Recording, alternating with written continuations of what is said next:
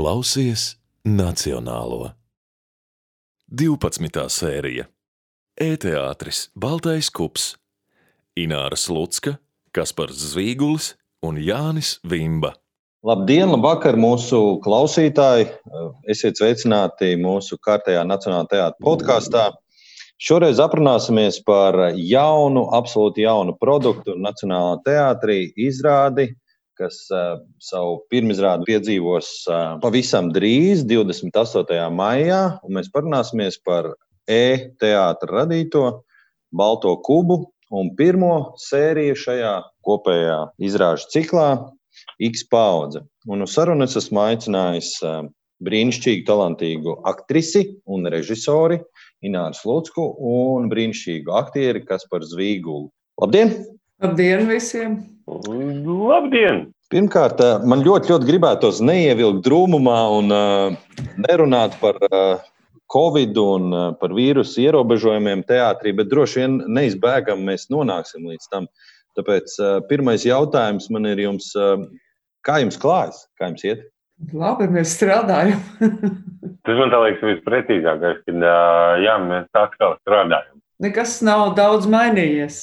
Bija kaut atelpas brīdis, ielpa, un pēc tam uzreiz dzima idejas un sākām kaut ko darīt. Brīnišķīgi dzirdēt. Es domāju, es ceru, ka mūsu klausītājiem tas arī ir interesanti, kā var strādāt bez teātra, bet pateikšu priekšā, ka mēs tiešām ļoti rūpīgi un ļoti daudzpusīgi meklējam ceļus, kā sasniegt mūsu skatītājus arī šādā dīvainā formātā, kas ir Baltais kups. Varbūt, lai pastāstītu un ieintriģētu vienlaicīgi nedaudz lūkšu Ināru pastāstīt, kas tad ir tas Baltais kups, kā tas varētu izskatīties mūsu potenciālam skatītājiem. Baltais kups, tas ir balts kups, tas ir plaknes, uz kurām nekā nav, un nāca teātris ar piedāvājumu, ka mēs varam izmantot šīs baltās plaknes, lielā skatuve un tikai plaknes. Un dariet, ko gribiet. Jānis bija ierosinājums. Lūdzu,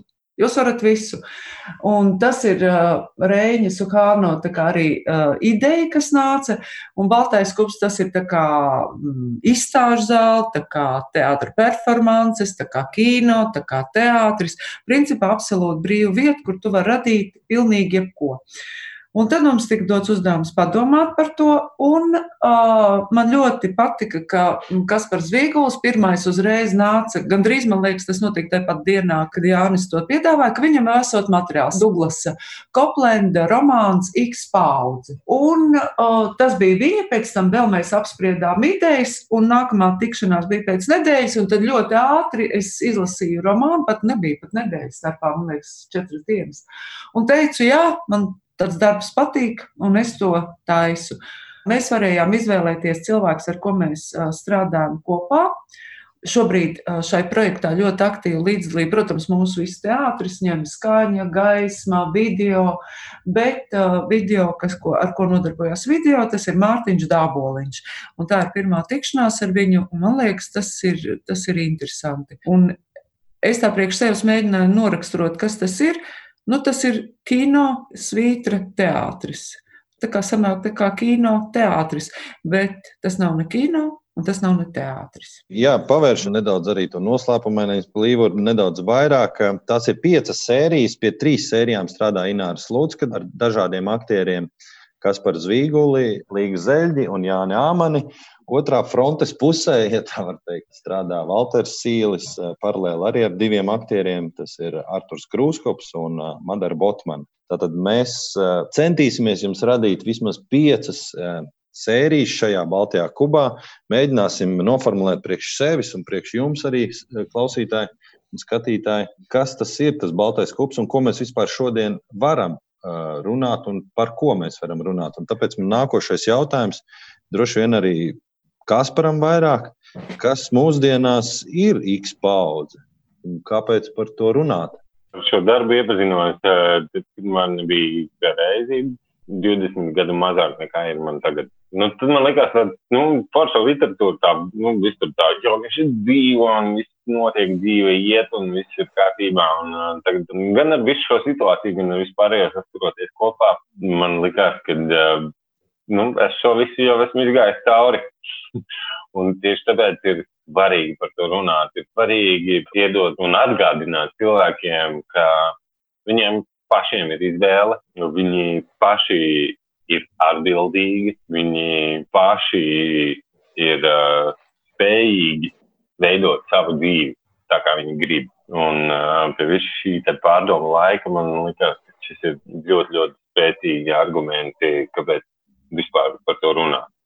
Ja par romānu, lai apmēram ievadītu, tātad, Jāni, tu teici, ka tas ir tāds 5 sērijas. Faktiski, jā, tās ir 5 sērijas, no kurām 3 ir tā kā par vienu romānu, un 2 ir katrs darbs par kaut ko citu. Tā kā mēs taisam ieskatu šai romānā, X paudze, 3 epizodes, bet man liekas, jā, ka šis laiks ir tāds, kad mēs pārliekam uzsvarus, ka mēs kaut ko pārdomājam, un šeit ir stāsts par 3 jauniešiem, pēc tam vēl tur pievienojās, kuri ir nolēmuši mainīt dzīvi un pamet visu, kas bija līdz šim, un sāk visu no nulles. Un jautājumi, kas tad ir tas būtiskais šai dzīvē? Vai tas ir laiks, vai tā ir nauda, vai tā ir steiga, vai tas ir miers, vai tas ir klusums, vai tā ir kņada? Visi šie jautājumi, manuprāt, kas šobrīd ir ļoti būtiski, tie jautājumi ir šai romānā. Un kas ir interesanti, romāns ir uzrakstīts 90. gados, iztulkots 2000. gada sākumā, un 2001. gadā Uldis Sprieders tulkojas, un šobrīd viņš nav zaudējis savu aktualitāti pilnīgi un nemaz. Tātad, principā, ir pagājuši 30 gadi, Jā. Un cilvēki vai cilvēku risinātās problēmas vai lietas ir ļoti, ļoti līdzīgas. Tāpēc es arī aizdomājos, kamēr tu runāji, Ināra, vai nesanāk tā, ka šobrīd mēs arī radam vai rodamies par tādu savu veidu X paudzi. Protams, citā izpildījumā un ar citām problēmām mūs tā kā piespiež vai mēs esam likteņa upuri, lai cik smagi tas neskanētu, bet vai kaut kas tāds mums arī draud vai ir? Kaspar? Pat svarīgākais tas, ka mums ir jāapzinās katram pašam to, ko mēs varam izdarīt.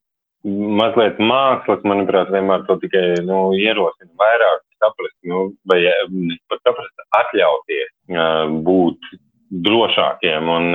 Bet tas ir tikai katra paša savu spēju apzināšanās, ka jā, es varu šitā. Es varu šitā, es varu uzcelt māju šitā, es varu izrakt bedru šitā, es varu uzgleznot gleznu šitā. Es varu savu dzīvi pavadīt šitā. Un šis, ko mēs darām, ir tāds piedāvājums, kad nekas jau neapstājas.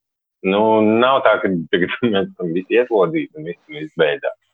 Nē, mēs turpinām un meklējam tos ceļus. Un šis darbs, manuprāt, ir lielisks tam meklējuma virzienā. Jā, bet darba jēga jau arī ir tas, ka tu vari izvēlēties, un tava dzīve ir tavās rokās. Tu esi atbildīgs. Nevis atbildīgs, bet tu veido savu dzīvi. Un viegli ir pateikt, jā, es nevarēju tāpēc, vai vēl tāpēc, ka tāpēc. Bet principā jau mēs ļoti daudz ko varam, ja mēs gribam, un ja patiešām ir vēlēšanās. Un tas attiecās gan uz šo situāciju, gan uz strādāšanas situāciju, gan arī par to, par ko ir runa X paudzē. Mēs varam ļoti ātri visi sagurt, un to nemitīgi arī, protams, laiku pa laikam daram, bet tāda lielā sagumšana, man liekas, tā jau rada to priekšstatu par to zudušo laiku, to iztērēto iespēju laiku, bet ja mēs nedaram, mēs nekad neko neradīsim. Jā, un nenoliedzam, ka šis projekts, manuprāt, ir ļoti interesants, tāpēc, ka ļoti daudzas lietas notiek pirmo reizi. Mēs it kā zinām, kas ir video, mēs zinām, kas ir teātris, bet šobrīd, lai saprastu, kā tas funkcionē un kā tas darbojās un kā to visu salikt kopā, mēs visi ar aktieriem tur tomēr izmainās gan akcenti, gan veids, kā strādāt. Un otrā epizode jau mums tā kā vieglāk iet, arī mēģinājumos, bet pirmā epizode mēs ilgi tur, tā kā šūpojāmies, lai iekristu viss tā. Bet tas ir brīnišķīgs izaicinājums. Un mēs, protams, var beigties, var kļūdīties, bet visvairāk, kas ir, ar ko šis laiks ir, tas ir process un tie ir meklējumi, un tas ir ļoti forši. Vai ticat, ka šis laiks var atnest jaunas formas teātrim, jeb precīzāk kaut kādas tādas starp formas, jo es domāju, mēs neviens neesam tādi utopisti un vienlaicīgi arī nerunājam tādās kategorijās, ka teātris, kādu mēs pazinām līdz šim, ir mīris, neatgriezenis. Es domāju, tādām runām nav pamata un arī šīs jaunās formas neko tādu nedarīs, es domāju. Bet vai jūs ticat, ka var rasties šajā laikā kaut kas jauns teātrī? Es domāju, ka noteikti. Viņš jau ir radījis. Un dzīvot spējīgs, tāds, kas ilglaicīgi, pieņemsim, mēs atgriezīsimies tādā ierastā ritmā, mēs ļoti ceru, ka tas notiks drīz, bet kāda no šīm formām starp mums eksistēs? Tas ir tāpat kā, protams, ka viņas izdzīvos, jo mēs vienmēr esam runājuši par to, ka teātrī ir savs skatītājs.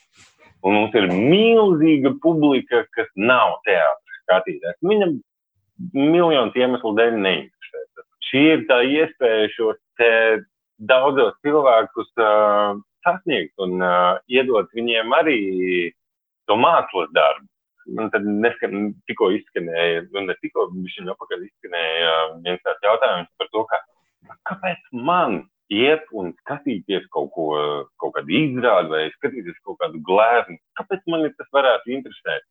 Mums nav jāatbild uz šo jautājumu, tā precīzi.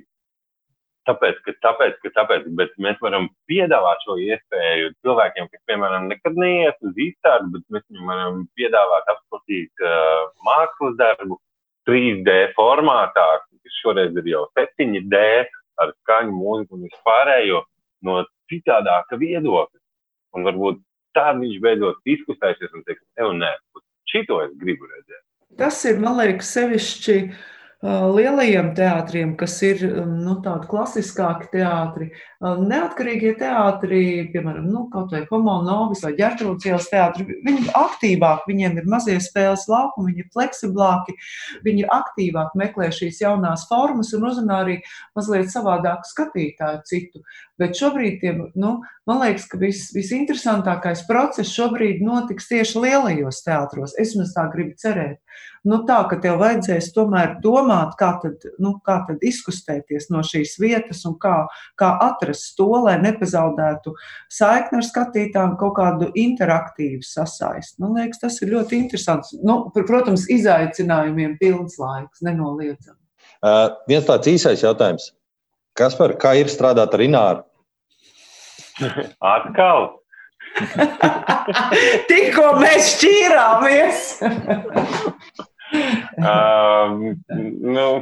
Drausmīgi. Visu laiku ir kaut kāda galvā jānēsā līdzi ābece. Jau ir tādi Ināras faili, tad, ka viņi saka, ka tu tur šitā, un tad tu laidi, ja? Un tad ir jāsaprot, ko viņi ar to saka.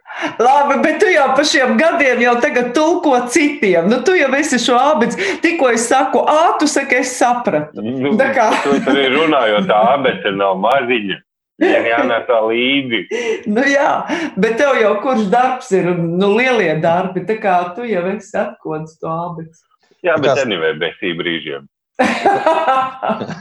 Tā kā strādāt ir arī interesanti. Ne tikai tas radību mokas, tās meklēšanas mokas, ko es pieļauju. Tādu gan nē. Ārkārtīgi interesanti.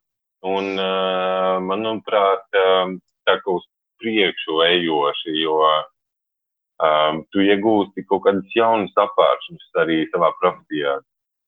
To nav tā, ka tev ir visa skatītāja zāle un tu ņem. Tagad tev ir pāris punkti zālē, kuriem jāstrādā. Ināra, kā ir strādāt ar aktieri, vai tas maina kaut ko šajos apstākļos? Tu zini, jā, maina gan, jo tu visu laiku nevari, tev jāsaprot, mēs paši meklējam, kas tas ir, jo no vienas puses, tā kā tu atrodies uz skatuves, un tad aktieris automātiski, tas ir pilnīgi refleks, kas sāk, tā kā tā sajūta, ka tu esi uz lielās skatuves, viņa ir pilnīgi klātesama. Un sāk spēlēt. Un sāk tā kā no lielās skatuves. Un visu laiku tā kā, tev visu laiku ir tā kā jādampē, tā kā jāatgādina. Un tad atkal, tā kā ir jājūt, tie gabali, ritma maiņas, jo pilnīgi savādāk, ka tu esi dzīvajā, tur to dzīvo enerģiju tomēr jūt, bet šeit strādā pilnīgi citas lietas. Un tas nav viegli. Tas ir aizraujoši, bet tas nav viegli. Tas ir tāds izziņas process, kā šoreiz strādāt un kā to visu panākt. Un mēs jau ilgi strādājam, jo tāpēc, ka mēs gan Zoomā visu laiku strādājam, tad Kaspars un aktieri sūta nofilmētu video, tad mēs Zoomā analizējam, tad atkal sūtam. Tas ir šajā projektā vispār liels darbs ieguldīts, riktīgi liels. Forši, ka tu pieminēji šīs tehnoloģijas, jo nākamā man doma bija pavilkt jūs arī paspriest, cik ļoti nepieciešams mūsdienām ir šīs tehnoloģijas un vienkārši, lai pavadinātu un arī klausītāji vienlaicīgi uzbūtu šo iztēles ainu, kāda tā izrāda būs, var paskaidrot, ka tas tiek filmēts, ja nemaldos, ar 3 kamerām un tas ir vienlaicīgi arī darbs video režisoram. Cik ļoti svarīgas ir šīs tehnoloģijas? Man liekas, ka šis ir svarīgi tas, ka pirms tam ir jābūt arī režisoram un kopā ar video ir jāsaprot, kas šobrīd strādā, vai tas ir koplāns, vai tas ir tūplāns, kurš aktieris tiek, jo mums taču ir distance. Tā kā mums ir jārāda viens aktieris, pēc tam mēs parādām otru aktieru, viņi tā kā, kad mēs sākām šo projektu, vispār bija ļoti liela distance, ja? Tā kā tas viss ir, tas nav tik vienkārši, un tas pirms tam ir jāmēģina, pirms tam ir jāsarunā, jo tā jau tā saucamā pogāšana ir pēc tam, kad uzreiz ir jāspiež, lai tas aiziet viss ritmā, un lai arī to stāstu līdz ar to, lai viņš iet uz priekšu. Bet, kas attiecās par Zoom, tad es gaidu to brīdi, es, protams, izmantošu, bet tik bieži kā tagad neizmantošu. Es domāju, ne tikai jūs esat noguruši, arī mēs administrācijā visi esam noguruši no tām bezgalīgajām sarunām, ja pavadītā laika pie datora ekrāna caur austiņām. Man liekas, mums te būs ļoti daudziem jāiet pie daktera un ausis jādeklarē. Nē, paga. Stop. Dārgie draugi, jūs te vismaz sarunājaties ar cilvēkiem, jums ir saruna. Es mēģinu kā? Nolieku telefonu un viens pats sarunājos ar to kameru. Pēc tam vēl to analizēju. Pēc tam vēl aizsūtu Inārai un tad vēl to analizēju. Un tad daru to vēlreiz. Un vēlreiz. Jā. Un tad līdz pirmizrādēji, kuri pienāks tas brīdis, kad pirmizrāde, tagad 2 dienām beidzās filmēšana un... Viss? Pirmizrāde notikusi. Protams, pastāstīsim arī, un Ināra jau iesāka, ka šis viss tiešām top ievērojot drošības noteikums, un mēs arī mēģinājumu procesu esam uzorganizējuši tā, lai tas taptu ievērojot drošības protokolu. Ir laiks pagājis, šobrīd saruna notiek 2 dienas pēc tam, kad ir drošības protokols palicis nedaudz vieglāks, pieejamāks cilvēkiem, bet vienalga tas mūsu darbībā ir ļoti, ļoti daudz šķēršļus, jeb grūtības uzlicis. Kas jums ir vislielākais tas šķērslis, kas jums liekas, ko mēs vēl varbūt neesam atkoduši, varbūt atkodīsim vēlāk? Kas ir tas grūtākais? Pierast pie tā, ka mēs dzīvosim turpmāk citādi. Un citādi ir tā, ka mēs nemākam kontaktēties pa gabalu. Jā, mums būs jāiemācās. Panāču vairs nestrādā. Tā vēlme tomēr satiekoties, apkamties, tā vēlme tomēr tāds fiziskais kontakts, tā tomēr ir tik pierasta lieta, tikai tagad tu novērtē, cik tas bija pats par sevi saprotams un pat nepieciešams. Bet tajā pašā laikā es tieši par šo jautājumu aizdomājos. Tik labi, ka mēs tomēr neesam itāļi vai spāņi, kuri tomēr mēs kā latvieši esam tā pa gabalu sveiki iemācījušies sveicināties. Un mēs esmu pārliecināts, ka tieši dēļ šī tiksim daudz ātrāk salākam visam. Bet arī tas, ko tu teici, novērtēsim to, ka tas ir to vērts. Jā. Un novērtēt to, ka tad, kad mēs satiekamies teātrī, kad mēs redzam viens otru, cik tas tomēr ir svarīgi šeit un tagad, nevis Zoomā. Forši vārdi, un es domāju, ka mēs lēnām arī varētu mūsu sarunu, jeb ievadu šim jaunajam projektam un produktam Nacionālā teātrī, teātrī Baltais kups, X paudze, Ināra Slucka, Kaspars Zvīgulis, vēl Jānis Vimba un vēl daudzi iesaistītie cilvēki.